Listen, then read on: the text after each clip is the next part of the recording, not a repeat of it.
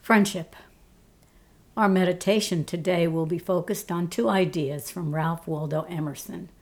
Two famous lines of his are, "The only way to have a friend is to be one," and "A friend is someone who understands your past, believes in your future, and accepts you just the way you are." End of quote.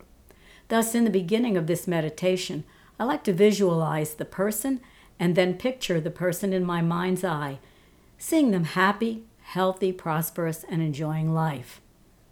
I'm so grateful that they are in my life and thus want to wish them well. Hold them in the light, as we say, seeing them through the lens of love and compassion.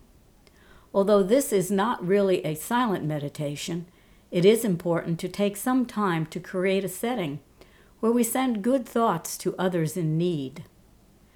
Positive energy sent towards someone can go around the world in a nanosecond. Because life is not always about me, I like to take some meditation time and focus on others by sharing my joy, my positive outlook, and my love and appreciation for them. That includes my students. Without them, I'd be out of a job. If the person is dealing with an illness, I might create a little affirmation to send to them during my meditation time. It might go something like this: "I see you happy, healthy, and filled with energy today and every day."